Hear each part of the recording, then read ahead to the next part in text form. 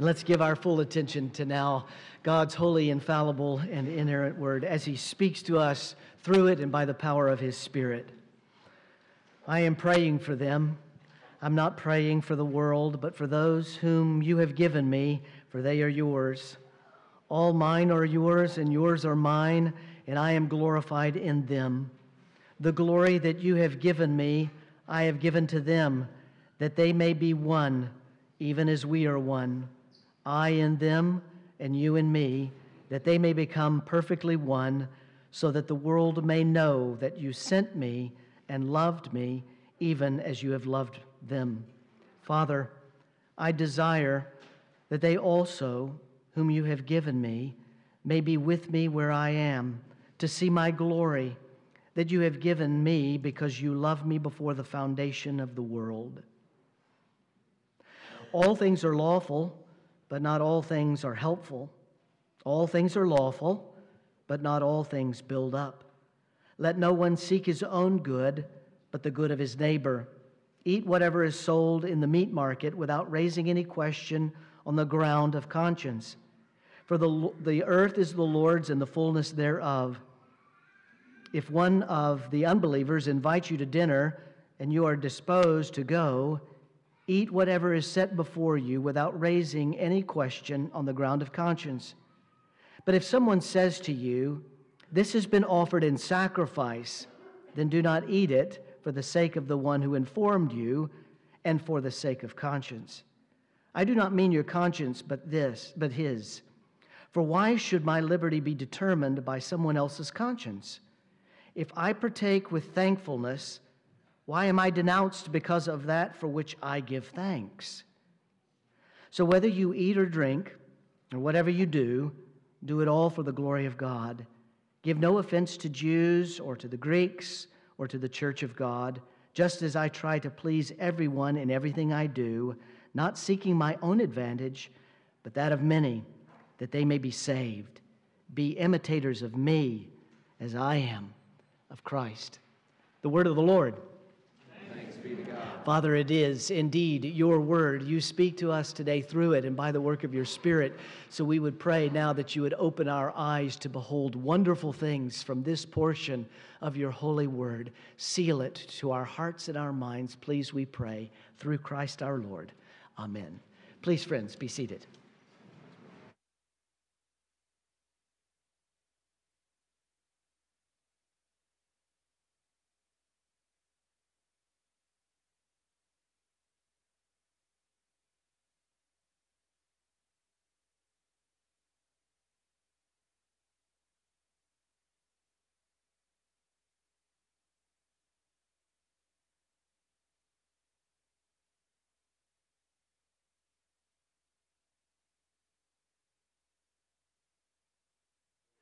We're all familiar with Ebenezer Scrooge and Bob Cratchit and Tiny Tim and all of the things that make up Dickens' Christmas Carol. I bring it to your attention today because it starts in the dark. Marley was dead. He was dead as a doornail, and this was the occasion for Ebenezer Scrooge, a sad old man, very little light in his world, to begin the journey that would go from darkness to light. We light candles every Advent. We remember that in Advent we start in the dark and we move toward the glorious light. Sometimes that light comes to us, radiance, glory, everything surrounding our senses. Sometimes it's just a pinhole in the dark, but there is the hope of light. But we also recognize the darkness, and we just want to acknowledge that for a minute. We recognize it in our private lives. We recognize it in our friendships. We recognize it in our neighborhoods. We recognize it in our places of work. We also recognize it in our public lives. We recognize it in the political climate of this country and around the world. We recognize it in the wars, the rumors of wars. There is darkness all around us in a world in which Jesus has come. In a world, to put it in terms of the series that we've been working on these past several weeks, where glory has been revealed in the face of the Son. Why is that? Why is it that we still, like Scrooge, struggle with darkness? We struggle to see the light in a world in which Jesus has come. Some of it, of course, has to do with our own hearts. Scrooge had a journey to take. The ghost of Christmas past reminds him, was a sad little boy, abandoned by his father, left by his mother, didn't have the opportunity to grow into a heart that could love and could accept until some transformation came to him. We, like Scrooge, struggle to show the light. Even though, as we have seen here, Jesus has shared his glory with us. And we are called to glorify God in everything that we do. We struggle. We struggle with our own miserliness. We struggle with our own grumpiness. We struggle with people around us who are struggling. We live in a community of strugglers. And so we are struggling with the darkness, longing to see the light. This morning, I want us to grasp not so much glory obscured, which is where we started.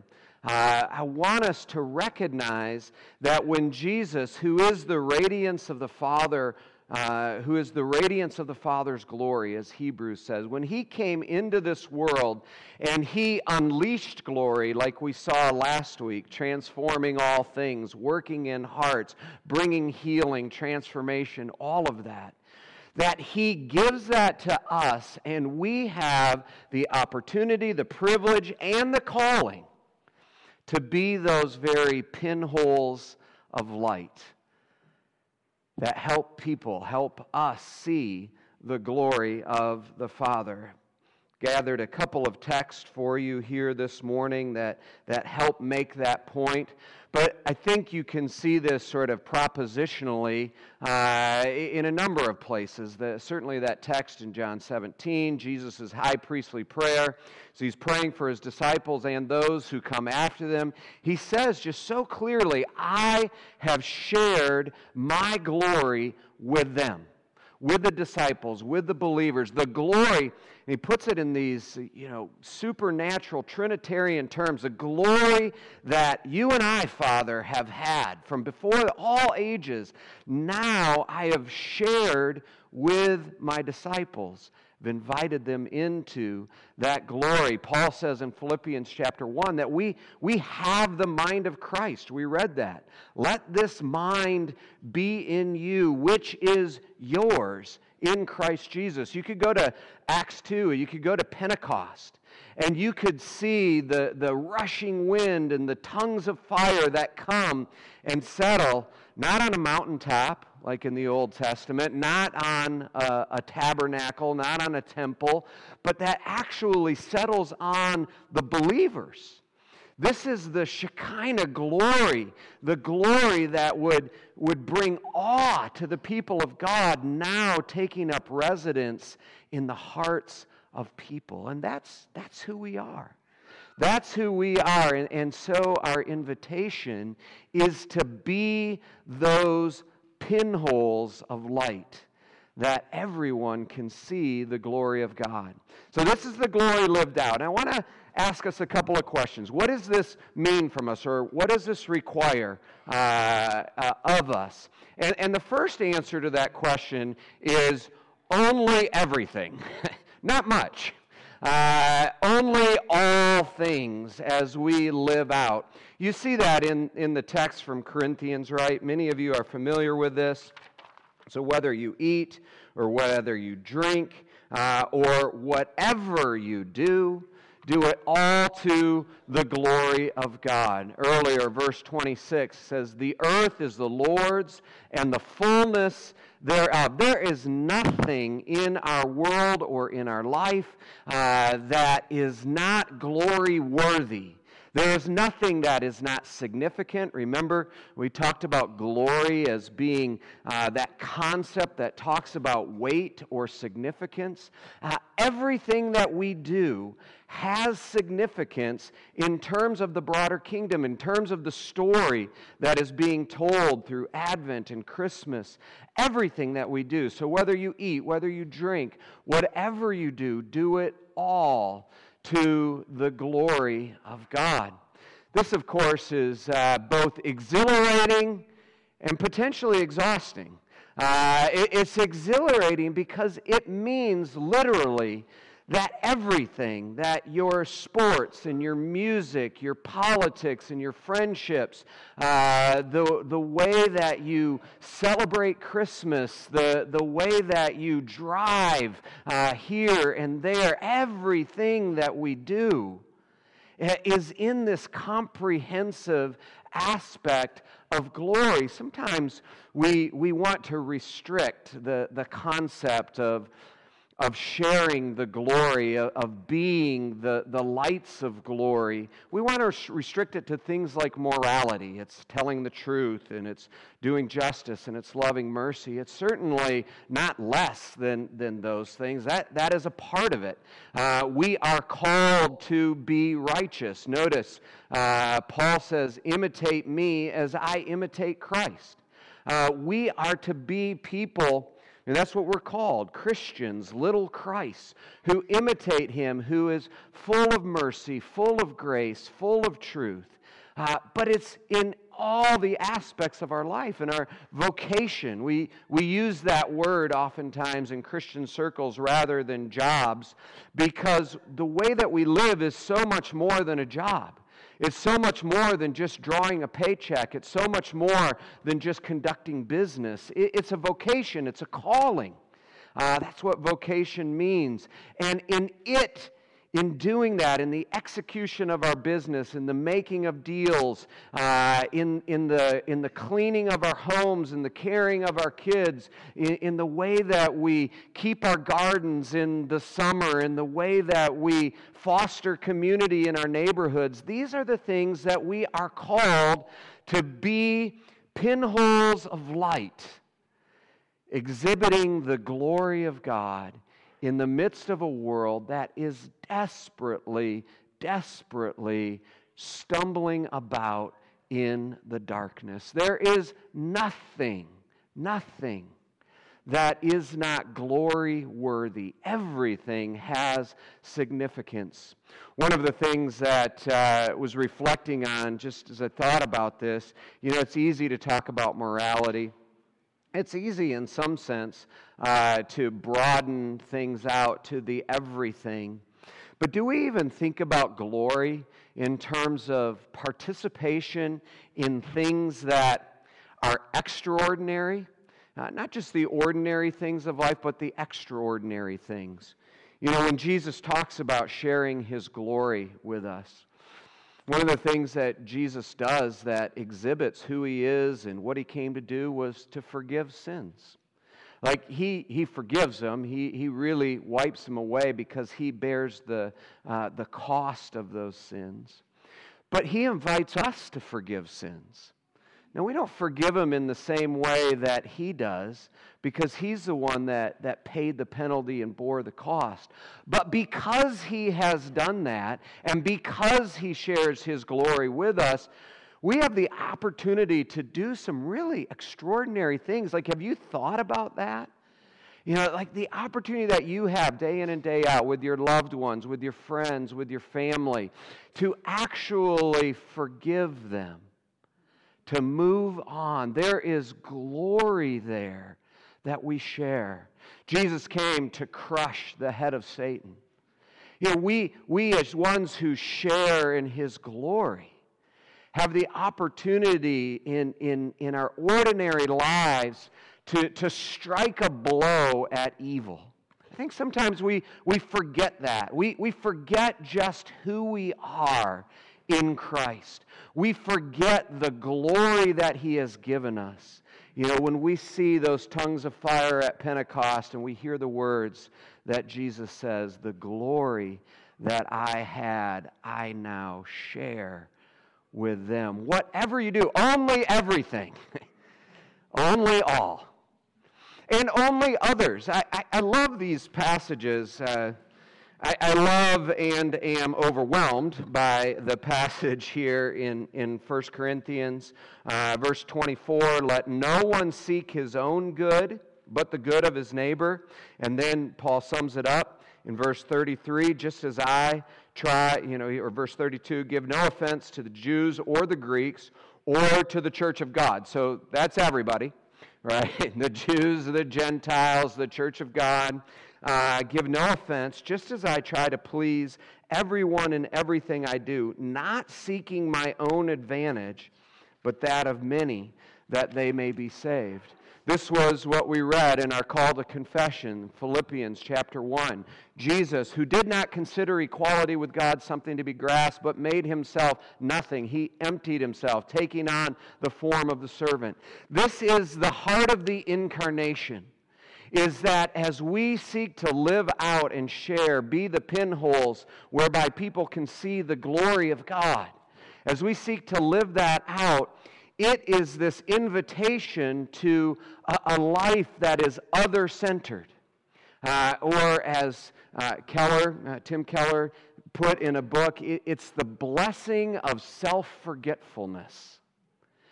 There is the invitation to be so focused on the needs of others that we no longer have to think about putting ourselves forward. We can listen instead of talking. We can seek to understand instead of making sure that we are understood. There is a blessing in thinking of others. Here is one way that our brother puts it in that book on self-forgetfulness. The thing that we would remember from meeting a truly gospel-humbled person is just how much they seem to be totally interested in us.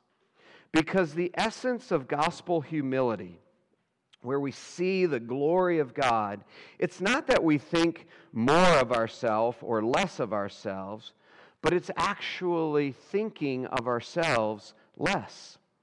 Gospel humility is not needing to think about ourselves, not needing to connect things with myself. It's an end to such thoughts as, here I am in this room with these people. Does that make me look good? Do I want to be here? Is this of some benefit to me? True gospel humility means that I stop connecting every experience, every conversation with myself. In fact, I stop thinking about myself. It's the freedom of self-forgetfulness, the blessing of self-forgetfulness. And this is what Paul is saying. He's saying if we want to be those points that are exhibiting the glory of God, we think about it comprehensively in terms of everything that we do, and we think about it in an other-centered way. It's a way that is not focused on our needs, our wants, our desires. Look at me, listen to me, understand me. But it's a way that, by God's grace, is so other-focused. Think about this in terms of your holiday celebrations. I know that these can bring up our blood pressure and anxiety for certain folks in certain situations. There are times of great joy, to be sure, but we have our insecurities that come out, whether it's in our families or whether it's with our friends. And the idea that you, as one for whom God has shared the glory with, can go and can completely focus on the other people, that you don't need to be seen. That's a tremendous, tremendous thing. And I think about this, obviously we all sort of approach this in different ways, young and old. This is something that all of us, I believe, can aspire to, young and old, shy and bold. How is it that we can really focus on somebody else, asking questions about their life, being interested in them, finding a way that they can see the glory of Christ? And that's what we're asking ourselves. How can we do that? How in the world, Vandermoss, can I be comprehensive and other-centric? Because I don't feel it.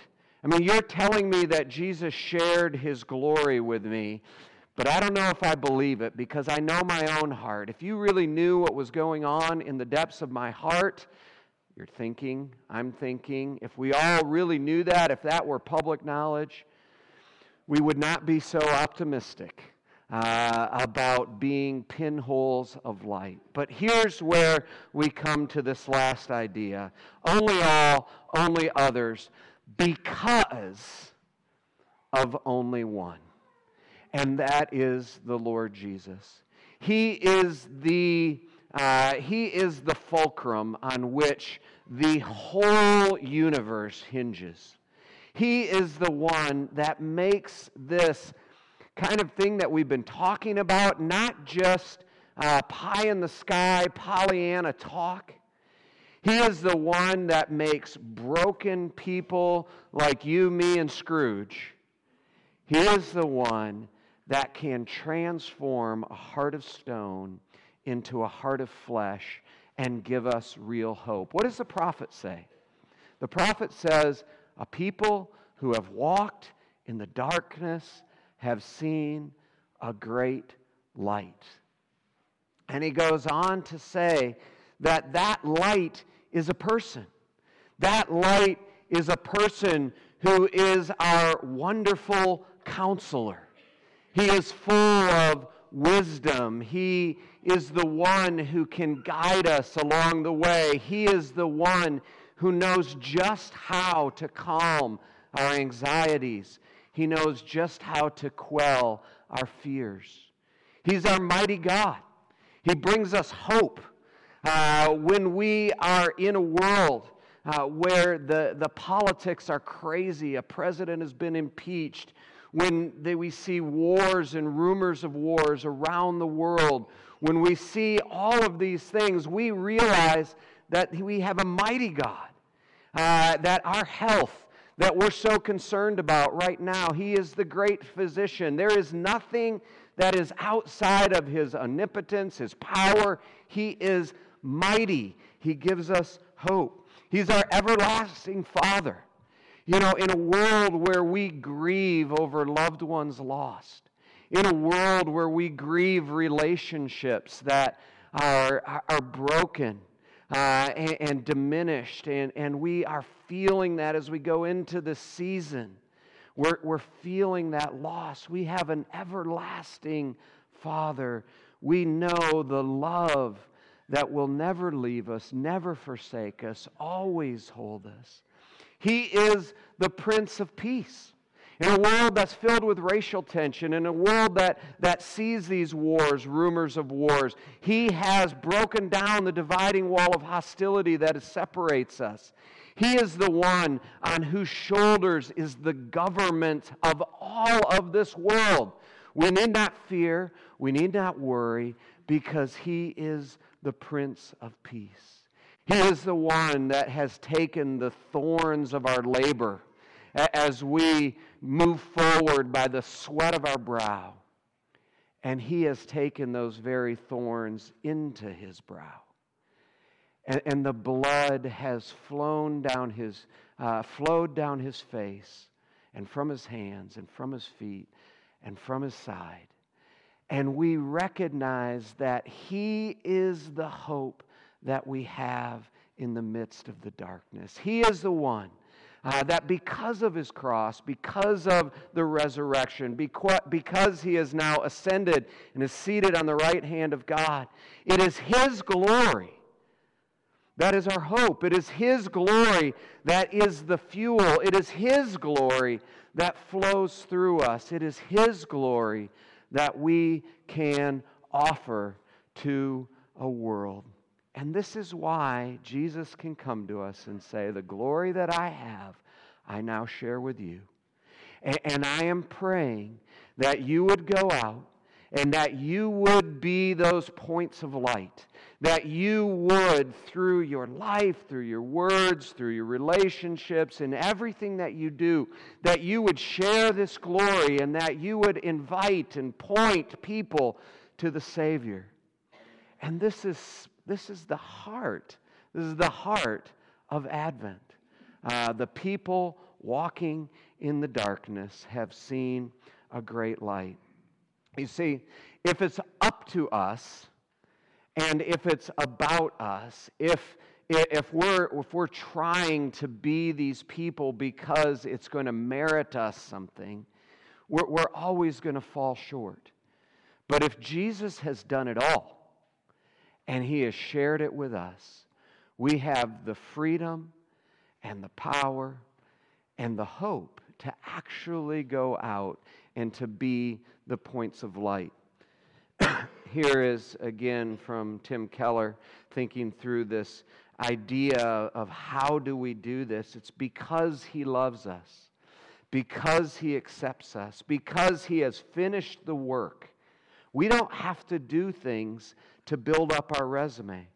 We don't have to do things to make ourselves look good. He has done that all. It is completed. But now we, who walk in His train, who has received His glory, who live a life of repentance, coming back and say, not to me, but to you be the glory given.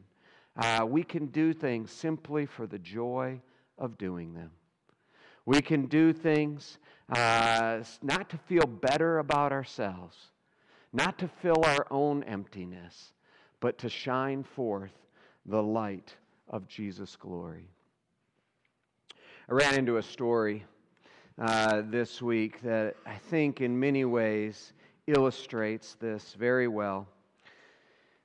A woman by the name of Auburn Sandstrom shares this story. She talks about the night when she was laying fetal position in her apartment in Ann Arbor, Michigan. She was 29 years old. She was married in an abusive relationship. She was addicted to a substance. She had a small child, and she knew that her life was going absolutely nowhere. She had nowhere to turn except she had this number on a piece of paper that her mother, who she hadn't talked to in years, had somehow gotten to her some years before. And she had kept it, folding it, unfolding it, almost obsessing over this piece of paper, but she had never called it until this night of absolute desperation. And in this night, she took the number and she called it, believing that her mother had given her a number to a Christian counselor, and she dialed the number. And she hears the phone ring, and finally it's answered. It's about 2 a.m, and she says, "Hello, I got this number from my mother. I'm wondering if you could help me." And she hears some rustling, and the person says, "Well, okay, tell me what's going on." And she spilled out all of her darkness, all of her hopes, all of her fears. She spills out the fact that her husband was actually abusing her, something that she hadn't told anyone, that she was actually addicted, that she was scared that she was going to lose her child, and all of these different things. All of the dark night of the soul came rushing out of her. And they talked for several hours. And finally she says, "Well, you're a Christian counselor. Aren't you going to give me some Bible passages or something to read? Aren't you going to, because I'll do it. I don't really care I'll do whatever you want me to do." And finally the man said, "Well, don't hang up. I thought it might come to this, but you've actually called the wrong number." But her response was, and I think this is so true, she said, I didn't care who he was, but I needed to believe that there was some light in the darkness. And I never talked to that man again. I never heard from him again. I'm not even sure I followed a lot of his advice.